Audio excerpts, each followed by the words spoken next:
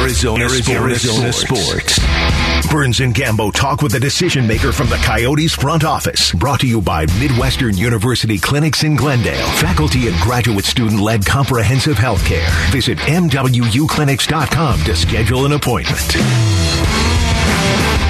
Our weekly visit with a front office member from the Arizona Coyotes, and this week we get to talk with the general manager of the Coyotes, Bill Armstrong. He joins us here on the Arizona Sports Line live from the Auction Community Studios.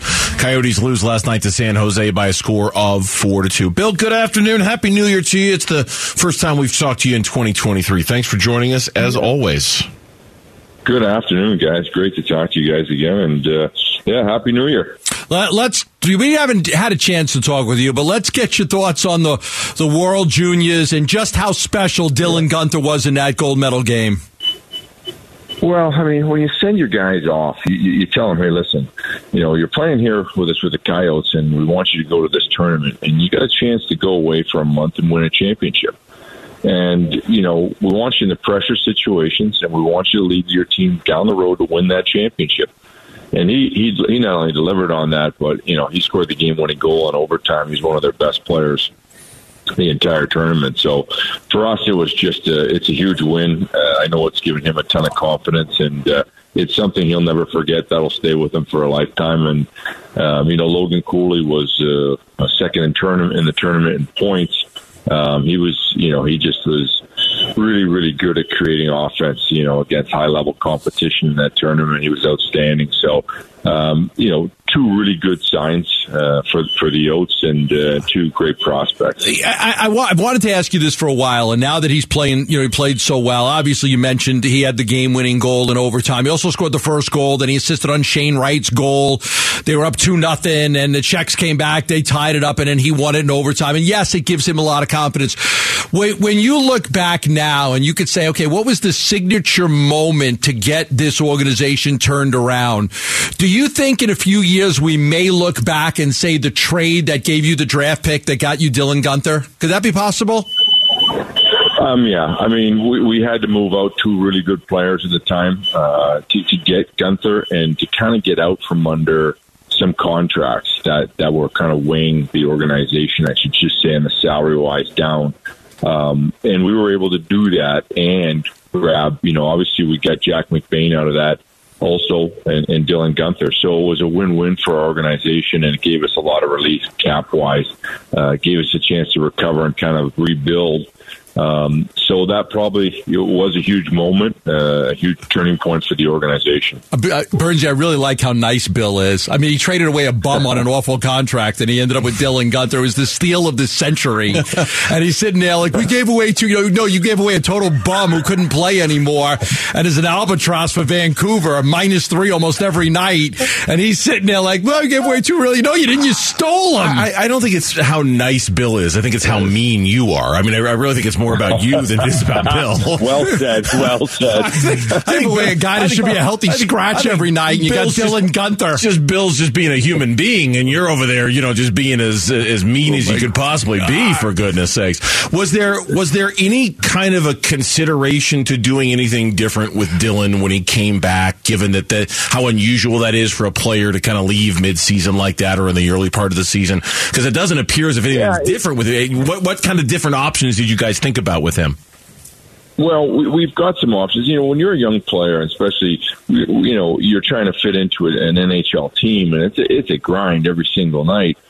Sometimes when you're a young player, you can't keep to that level every night. On your best night, yeah, you're there, but then you drop a little bit, and sometimes there's some frustration, and you want to make sure the coaches, play the best players, but at the same time, there's certain minutes, you need to play as a young player coming up through the organization. So, you kind of look at both, and so, he was able to go play high minutes in some primetime ice time, so that was good for his development. He's come back here, he's done the same, and there's still other options too.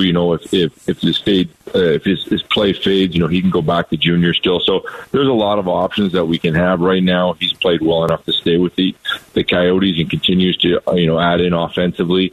So it's for him, it's a great year for him just to experience the NHL, and it's a battle every night. Bill Armstrong, general manager of the Coyotes, our guest here on the Burns and Gambo show. I know he came back to the ice last night and he finished up that game. How's Chychrun doing? Is he feeling okay after last night? Yeah, he is. He's ready to go, and he'll be in the lineup again against Ottawa. He's been outstanding in the sense that he's just come in and he's played really, really high level hockey for us. He's pushed aside all the other stuff and just come in and played well for us. Him and Ghost together are a pretty dynamic duo back there on the point. So it's been just getting him back to the way he was the year before has been huge for us as an organization. And I give credit to Chick in that regard. He's put himself in great shape coming back from an injury and really just playing his best hockey right now. I think the hardest thing, and I saw the frustration last night with Keller banging his stick, and you could just see the 6-game losing streak is taking a toll on guys. Yeah. So I'll ask you, how do you balance the two? Because the priority is to build for the future, to get draft picks and assets, and this can't be a quick turnaround. It's going to take some time. You've talked about that before. How do you balance that with the culture? Because when you start losing a lot, that hurts the culture. So you want to build a culture of winning, but you also got to make sure you balance it to the reality is that you guys need the assets going forward. So how do you make that work? It's the toughest thing, not only for the players, coaches, and also management, and also, more importantly, the fans, to go through that. It is tough. The one thing that we constantly go back to is just digging into the process, trying to get better. Last night after we lost, I looked in the weight room and all the guys are there, doing that little bit extra. They're digging into the process, trying to get bigger, faster, stronger, and they're not quitting and they're not getting deterred. And that's what we have to do, is just dig into the process. Coaches are back at it. They got practice today. What went wrong last night? How do we make everybody better? It's the only thing you can dig into. The rebuild is very, very tough mentally on everybody. And it can be very distracting. So the one thing that we try and encourage is just getting back the next day and just digging into the process and keep going at it. But there is frustration, and you feel for the players on that end too. I think a lot of people are looking at the deadline coming up in about 6 weeks and looking at some of the players, and whether it's Vejmelka or Gostisbehere or Ritchie or Chychrun. I mean, there's going to be teams that call because some of your players have played well. But I want to ask you about the cap space and whether you feel, with all the cap space you have, $35 million or so, whether that could be a key for you as well to take on a contract and add more young assets, whether it's a player or a draft pick. Is that something you think will happen? Yeah, I mean, very quickly we've, and due to our really good scouts have taken an organization. People forget this. When I came in, the NHL took our draft picks away. We didn't have anything. We've quickly rebuilt this organization with a ton of draft picks through the salary cap, mainly taking advantage of the COVID and the salary cap, and just getting assets from people, getting bad contracts and flipping them for picks and then getting to the draft. There's no other way to do it. We have to use the salary cap to our advantage, whether that's at the deadline and we're taking on money, 50% of somebody's contract, and then moving the player back out. Whatever we can do to generate assets through this time of the rebuild, the more assets we have, the more darts we have at the board. And we sunk a lot of money as an organization into the scouts and into, analytics and everything that we do and the background research that we do on these players. And this is all about assets. So if we can gain some more assets through the cap and any other way, unloading players at the deadline, that's the business we're in right now. I've mentioned this about 3 or 4 times this week as the Cardinals are in search for a new general manager. You'd be perfect if you could double dip the ability, because make a bunch of trades, get the Cardinals a bunch of draft picks. I'm sure you could turn that team around very quickly in the NFL. So, they need a guy like you. I appreciate that compliment. I'm tied up with the Yotes right now. It's 24/7. It doesn't stop, and it's one thing after the next. Being a GM has its perks. It also has its moments where. It's on you 24/7. I'm sure. Yeah, I'm sure. Bill, thanks for the time as always. We appreciate it. Best of luck to the organization against Ottawa at home tomorrow. Thank you very much. All right. Thanks, guys. You take care. Thank you. Thanks, Bill. Bill Armstrong joining us on the Arizona Sports Line as the Coyotes, their homestand, wraps up tomorrow as they take on, as I mentioned, Ottawa at 7 o'clock from Mullet Arena. When we come back on Burns and Gambo, Sean Payton is going to be interviewing with the Cardinals soon. We just learned that today. He's going to cost assets to get him. Could one of those assets be a top wide receiver? The latest on DeAndre Hopkins and Sean Payton. Next, Burns and Gambo. Burns and Gambo. Afternoons on Arizona Sports, the local sports leader. So now we circle back to what is our top story of the day, and we'll have James Jones on coming up at the bottom of the hour, so we're going to talk plenty of Suns basketball with him. You're going to want to stay tuned for that. Ian Rappaport, though, from the NFL Network tweeted out an hour ago, the Arizona Cardinals have received permission to speak with Saints coach Sean Payton, sources say, as they plot out their coaching search. One of the more coveted coaches available, Payton also has an interview looming with the Denver Broncos. Rappaport then followed that up with a tweet, quote, I would imagine Sean Payton would have some ideas for how to utilize Kyler Murray's talents, close quote. Gee, you think? Yeah, I imagine he would too.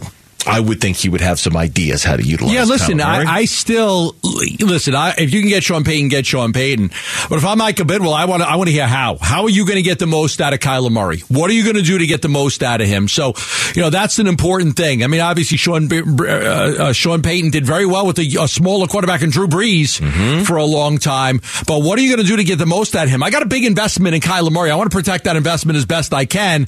And it's obviously if I go out and I bring in Sean Payton, I feel like I've got a good offensive mind who comes from the Bill Parcells tree, so I feel good about it. But I obviously want to hear what that plan is. No, there's no question about it. And I certainly think it goes without saying, but I'll say it anyway. That scene of Kyler Murray yelling at Cliff Kingsbury walking off the field that against doesn't the happen. Saints. That doesn't happen if Sean Payton's his coach. No, he doesn't play. That doesn't happen if Sean Payton is his coach. Listen, that's the tough part, right? Because everything that Michael said about Cliff was how hard he worked, right? He was the first guy in, last guy to leave. He worked so hard. You could tell there was a genuine respect. Yes. But because he was a college coach that didn't have a lot of success and never coached in the NFL, he wasn't coming in here and demanding the respect of the players. And it was definite. There was a definite part of Cliff that felt more like, I'm going to be more friendly with the players than I'm going to be their coach. Coach Bro. And I think that absolutely backfired. But I think it would have been hard to come in and be the guy that, that was the hard ass, because that's just not who he is, right? I mean, that's not Cliff. I mean, so I think you were asking him to do something and be somebody that he's not if you would have said, I need you to be a hard ass and put all these guys in place and hold everybody accountable. That wasn't him. Yeah. That's why they got people like Sean Kugler. Like, they got guys like that to kind of be that go-between, respectful guy that the players could look up to. Now, Rappaport did follow up with a clarification on something we've been talking about today as well. It's been reported the Texans have also requested permission to speak with Sean Payton. Yeah. They have been granted permission to speak with Sean Payton. Okay. So the Broncos, Cardinals, and Texans all now have permission to speak with Saints coach Sean Payton about the job. So that is now out there too. And this is not like, if you're New Orleans, this isn't like, okay, well, who has the best pick? You can go to that team and you can't go to the other teams. So if Sean Payton agrees to go to a team, if he says, look, I want to go, that's going to work out between the Texans and the Saints. So this isn't like New Orleans doesn't have a say in where he goes. Payton will decide where he wants to go, and that team will eventually work out compensation, and they will. Whatever team Payton decides to go to, that team will work out. This isn't going to be like Carlos Correa and the Giants and the Mets. If he decides he wants to come to Arizona, it's going to get worked out. You may not like the results, but it's going to get worked out. It's going to be ultimately up to him, but the Saints clearly have a say in this because of the compensation. Now, I don't know about you, but around the office when this news broke, I think I got asked 2 or 3 times, what about DeAndre Hopkins? What about instead of a draft pick to the Saints for compensation for Sean Payton, you send DeAndre Hopkins? And for what it's worth, as we change the conversation to DeAndre Hopkins, I will tell you, an Instagram post that he put out there last night, this morning, got a lot of traction among Suns fans, or Cardinals fans, I should say. It's a picture of him in his Cardinals uniform with his Cardinals helmet, and all it says is, forever grateful. And most people read that as goodbye, basically a farewell. Yeah. Goodbye, forever grateful. Like that, you know. Well, how else are you supposed to read it? There's really no other way to read it. It's expected that he is going to ask for a trade if he hasn't already. There was a report yesterday that Michael Bidwell is basically telling GMs that are coming in, we want to trade DeAndre Hopkins for a draft pick. Could you trade Hop to the Saints instead of a draft pick for compensation for Sean Payton? Could you do that? You know, it's a fair question, but I mean, you need to talk to a capologist on stuff like that. What is the cap ramifications for New Orleans and salary? And like, I don't know how much salary cap space they have. I don't know what that would do to them if they took on that salary. Like, I just don't know the New Orleans cap situation. So that it's just, look, this isn't like trading a baseball player, right? I mean, a basketball player. This is a lot more difficult because of the NFL cap and the salaries and dead cap money. You don't hear about that in the NBA or Major League Baseball. Well, the dead cap hit is this, and if you trade him after this day or release him after this day, it's only half, and then you could prorate it, and all of that contract talk in the NFL is extremely hard to figure out. Yeah, extremely hard. So, like, that's above my pay grade. I try to learn I try to know as much as I can, but I think trading a player with a ginormous salary like that would probably be very difficult to do. I think if I'm New Orleans, I think I'll just stick with, give me the first round draft pick. I tend to agree with you. I don't know that much about it either, but I do know this. I know that the cap situation for the Saints isn't great because they've kind of been kicking the can down the road for years and years and years, you know, just kind of taking that. So that their cap situation isn't great. I know this.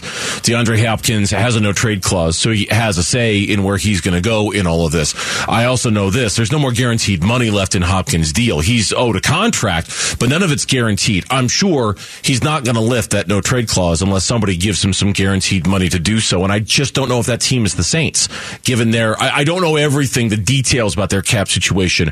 I just know that I've read it's not great because they kick the can every single year when it comes. So I think it's very unlikely that that's what you end up doing with Hop. Now, that said, man, have you seen all the stories pop up around the NFL from all these different fan bases?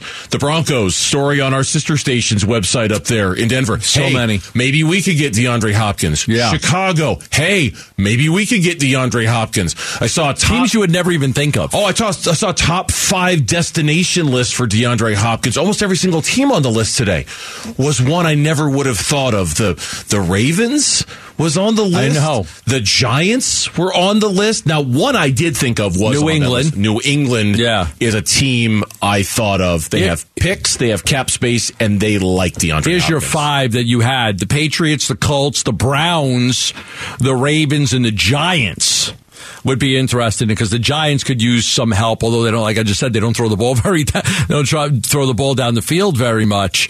The Cleveland thing, you could have to, restructure Deshaun Watson's contract or Myles Garrett's contract or something. Can you imagine Deshaun Watson and DeAndre Hopkins together again? Yeah. In Cleveland. See, now that one makes sense to me. Baltimore makes no sense. The Giants doesn't make a lot of sense. The Colts don't make a lot of sense. The Patriots and the Browns, that makes sense. Listen, I have heard from people close to Hop that his preference would be Jacksonville and the Chargers. But I don't know that can work just because of the money that they have at the wide receiver position already. Like Jacksonville with Kirk and the Chargers with, Allen and Williams. But that's situations that he looks at, and he has told people he likes those situations. Yeah. One other thing I want to pass on, and I have not gotten a chance to bring this up yet. Okay. Ian Rappaport tweeted out that one of the coveted GM candidates, 49ers assistant GM Adam Peters, is declining requests to interview not only with the Cardinals, also with the Tennessee Titans.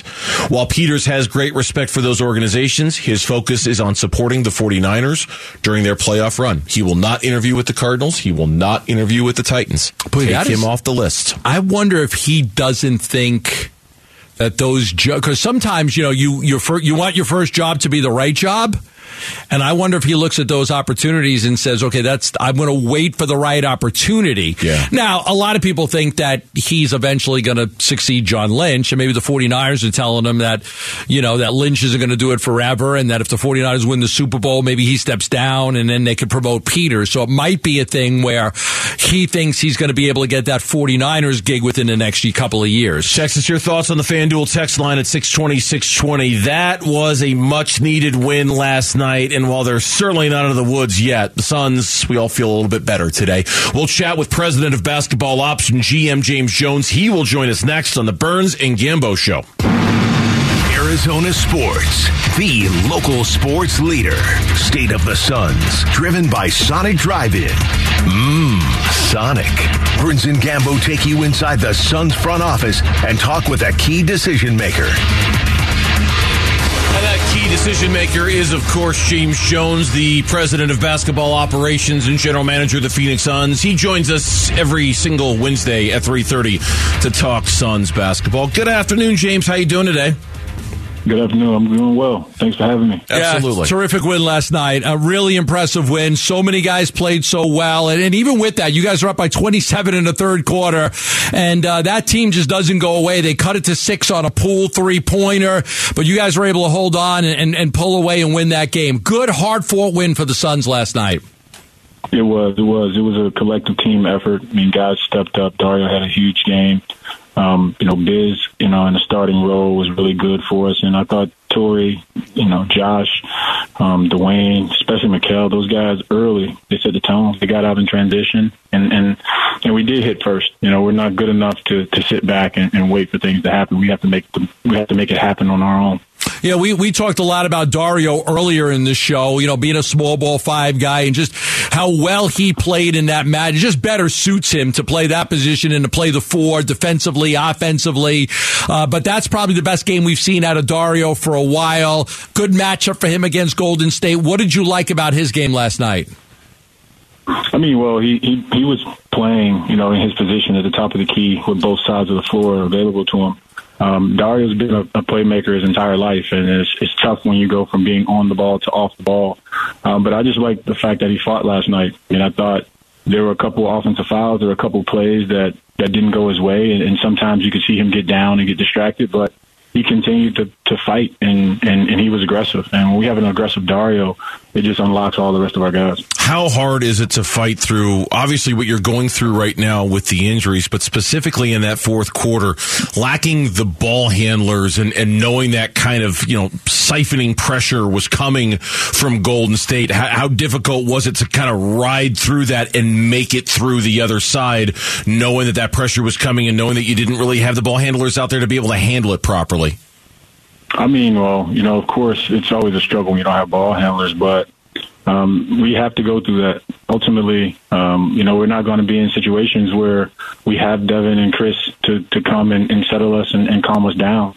I thought it was an opportunity for our guys, Mikal, Damian, to be able to play under pressure and give Golden State credit. Those guys, they turned it up. I think they took us for granted early, and by the time they realized they were in a hole, they flipped the switch, and when they did that, they put us on our heels. But we'll learn from it. We have to, and that's just the growth stage that we'll have to go through if we truly want to be a team that's able to start fast and finish strong. So many injured guys to ask you about, but if it's all right, the one I want to focus on for at least a minute is Cam Johnson, because we keep seeing videos of him kind of ramping up his work a little bit, the conditioning work, things like that. Is there any kind of an update you can provide to our listeners and to us about Cam Johnson and his potential return to the lineup? No, I mean, he's in the latter stages of it, but as far as a definitive timeline, I don't have anything. I do know at some point soon we should get him back. I just can't tell you if that's going to be in 5 days, 10 days, but every day he's getting closer, and it's really determined by what you see on the floor. He's out on the floor pregame. He comes in the back, he's feeling better, and when we get to the point where he's completely good, you guys will know quickly. How about guys that are closer? Landry, DeAndre, Campaign. What's your thought process, and what are you hearing on their likely returns? They're day to day. You could probably see. I wouldn't be surprised if those guys are back Friday, early next week. that's not something that's long term. But we just have, with so many bodies down, guys are beat up and they're waking up in the morning, and some guys are feeling like they're 60% one moment and 30 the next. So we'll continue to monitor them, but I'd say they're all day to day. We've talked about you making a roster move and even speculated yesterday maybe you could sign somebody on a 10-day contract. You bring back Saban Lee. He was with you guys, a local kid. You had him in camp. He's been playing well in the G League. Give me your thoughts on bringing him to the roster, what he may be able to do for you guys. I mean, well, he can defend. He picks up 94 feet and he can push the pace. He's a guy that gets paint touches and puts pressure on the defense and can get us into some early offense as we look at, the next few days or the future without Chris and campaign and with Dwayne taking on a bigger load. We just felt like we needed someone that could to get us out in transition and get us some easy baskets, someone that could put pressure on opposing teams and help us manufacture some steals and turnovers. When will his first availability be? You have Denver tonight. When do you expect him to be available to play? Yeah, I would expect him to be available tonight. And he's familiar with what we do and how we play, and I think he'll be a seamless fit. James Jones, our guest on the Burns and Gambo Show, president of basketball operations, and of course the general manager of the Phoenix Suns. We've asked you so many times about trades and the trade deadline, but focusing on the 10-day contract guys for just a second, do you think Saban Lee is it, or would you potentially be looking at another body given how thin you are right now roster-wise? I mean, well, we have a full roster, so there aren't any other roster spots for us to sign 10 days. But if you look at just our roster construction with Cam Payne being down, I think the point guard position is a position for us that's one of dire need. And, we'll see how it goes with Saban. But, I mean, the kid's a player. He's starting this week. A quality backup, and I think he'll be able to give us some strong rotational minutes. We've talked a lot about Mikal, and at times he's needed to step up. There have been terrific games by Mikal, and there have been games where he really struggled when he's been asked to carry the scoring load for you guys. Do you think he's just a player that's better suited being a guy that doesn't have to shoot the ball 15 plus times? Is he better in a limited amount of shot attempts? No, I think Mikal's a versatile player. I think we can't, look at him as a guy that we're going to give 25 shots a night. Is he a guy that we give 10 shots a night?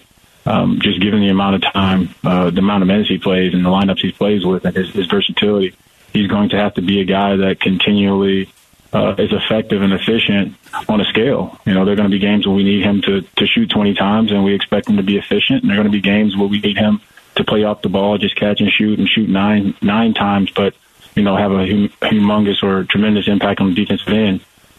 He's that swing position. I think they call him swingman for a reason.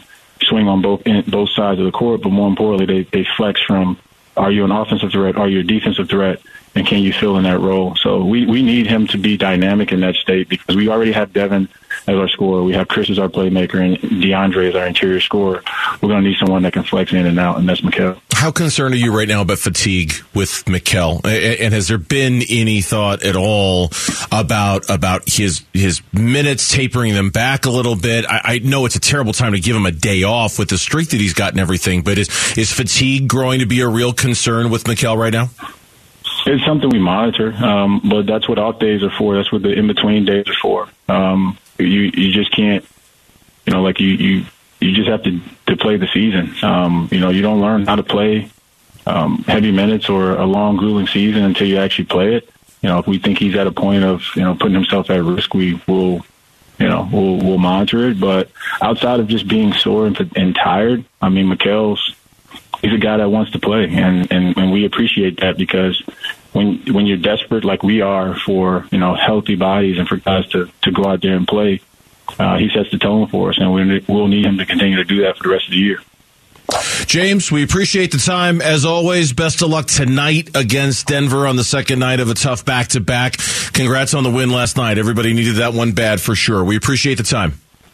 All right, thanks, guys. Thanks, James. James Jones joining us on the Arizona Sports Line. Suns Nuggets coming up at 8 o'clock tonight. So, tough place to play, too. So altitude, they've won 11 straight games at home. You're shorthanded again tonight. If you DeAndre Ayton's already been ruled out tonight. Landry Shamit's already been ruled out tonight. Chris Paul's already been ruled out tonight. And of course, they're already without Cam Payne and Cam Johnson. Interesting to hear him say that Cam Johnson is in the latter stages of his recovery. Didn't know if it was going to be another 5 days, another 10 days.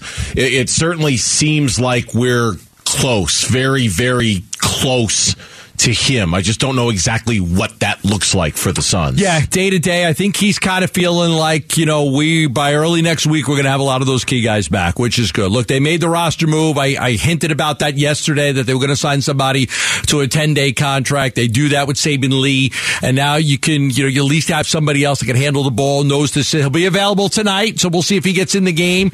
But James did say his availability is for tonight in Denver, so they do at least have another body for the game. Interesting to look at the schedule. Okay, I know tonight is the second night of a back-to-back, and that makes it really difficult, and you're in Denver, and that makes it even more difficult. After tonight, you're Friday at Minnesota, you're Monday at Memphis, and then you don't play again until Thursday at home against Brooklyn. So there is a little bit of the schedule eases up a little bit after tonight. You've only got 2 games basically in a week after tonight, at Minnesota, at Memphis. So So you're there with those 3 guys. I would think Landry, Cam Payne, DeAndre. You're there with those 3 guys, and I would think your window to bring back Cam Johnson, right? Because the games ease up a little bit over the next week. Maybe that's your window to get Cam Johnson back, because you just don't play that many games in the next week after tonight. Yeah, and I think you'll probably, want to bring him along slowly as well. Although they always say no minute restriction. If you're available to play, you're available to play. But a guy coming off of an injury like that, I think there might be some limitations to what they ask him to do at first. He is the face of their franchise. He's the highest paid player in their history. Is giving Kyler Murray say in their next head coach a bad thing? We'll talk about that next on the Burns and Gambo Show. Burns and Gambo. Afternoons 2 till 6 on Arizona Sports, the local sports leader. We're in communication, and we should be talking later today. We're texted and either today or tomorrow, and so absolutely want to get the input of our leaders, including Kyler, and I've spoken with a number of leaders already. It was Michael Bidwell, the press conference that we covered Monday, that we carried live on Monday, announcing that Cliff Kingsbury had been fired, that Steve Keim had resigned as general manager, and the question about the input that Kyler Murray could potentially have in all of this is something that, quite frankly, it's been such a fast-moving week with so many developments in the story.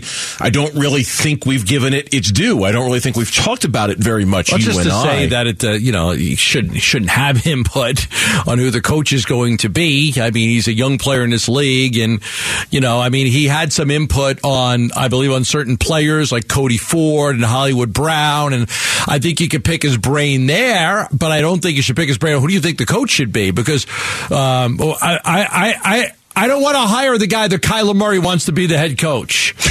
Okay? No, I don't either. Because Kyler Murray's not going to...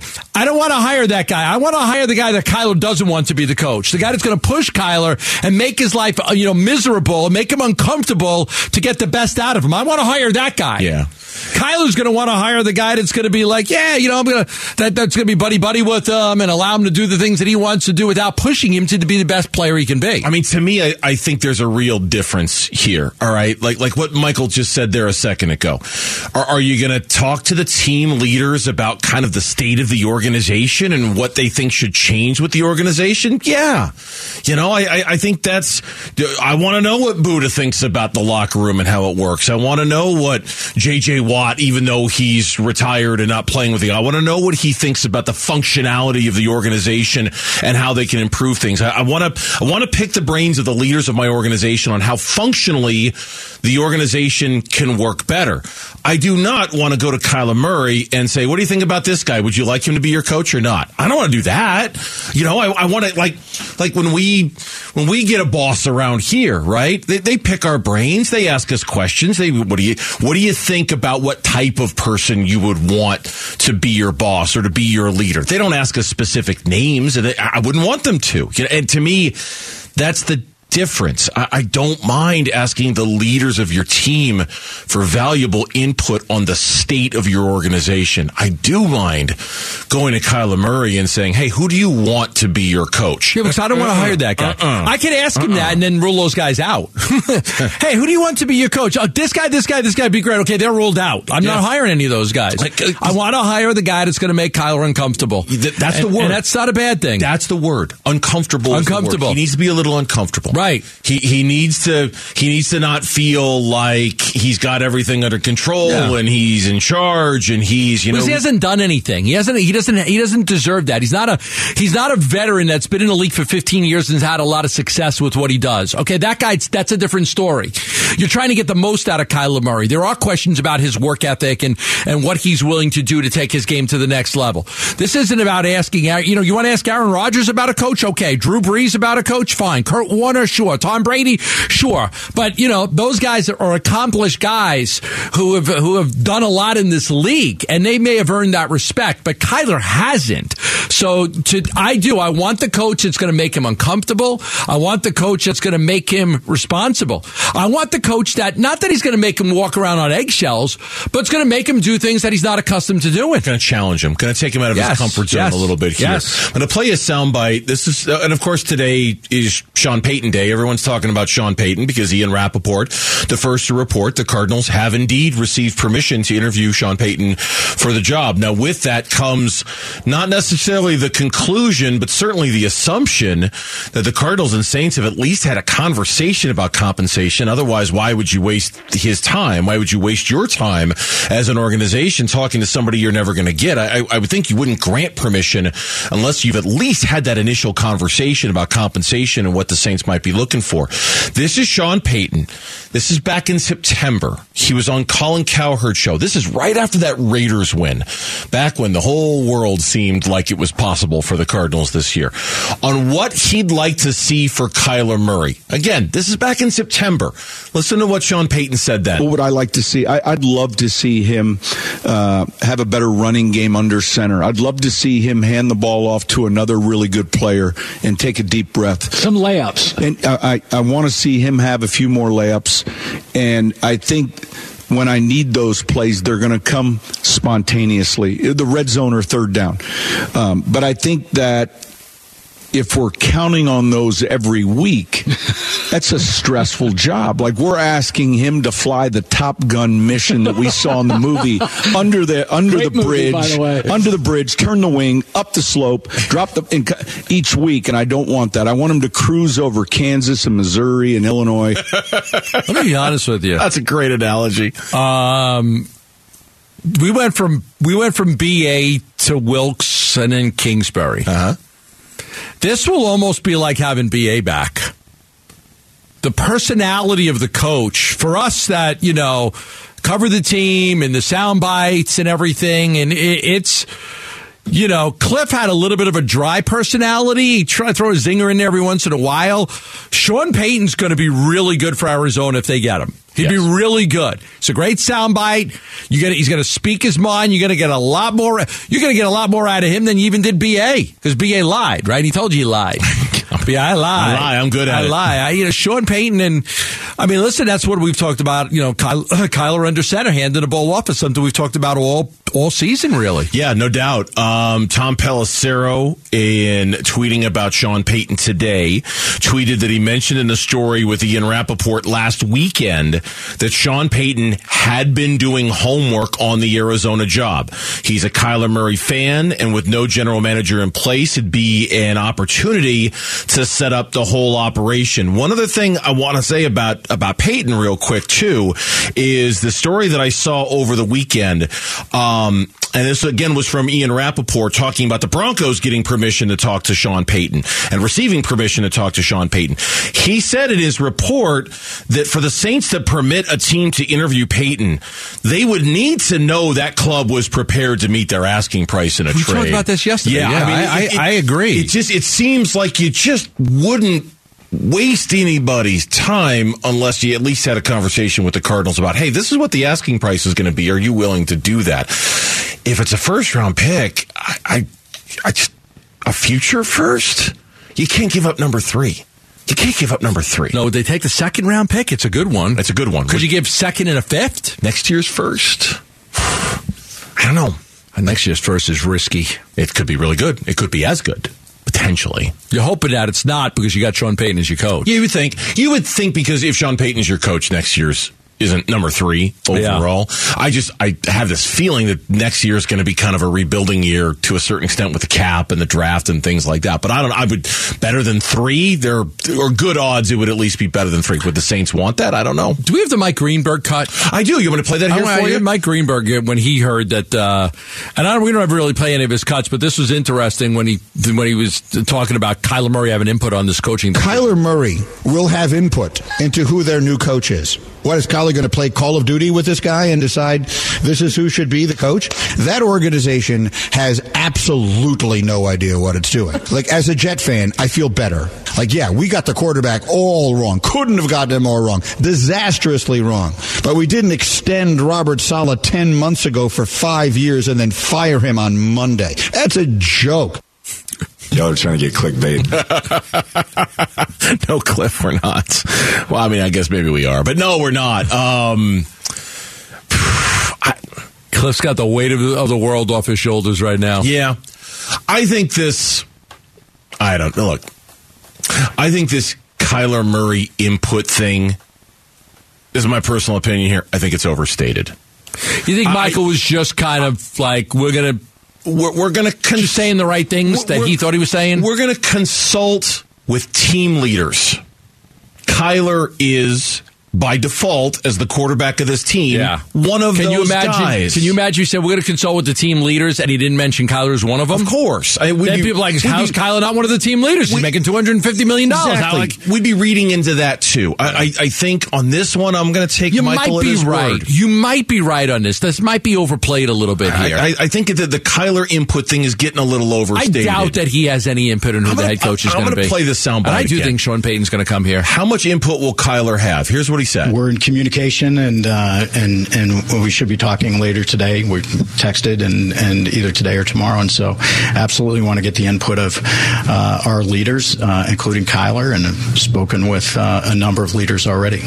I think you're right. I think some people are taking that and expanding upon it and coming up with more than it really is. I'm going to speak with the leaders of this team. I want to get their input. Yeah. It's not like you're going to make the decision on who the coach is going to be. I want to get your input. What do we need to do to get better? And I'm going to listen to 7 different guys. Not everybody's going to have the same thing to say. Right. The top story of the day today in the Valley is Sean Payton, of course. But that's not the only story going on in the Valley. Look at that. It's 4 o'clock, which means it's time to get you caught up on everything. The 4 o'clock reset. Next, Burns and Gambo.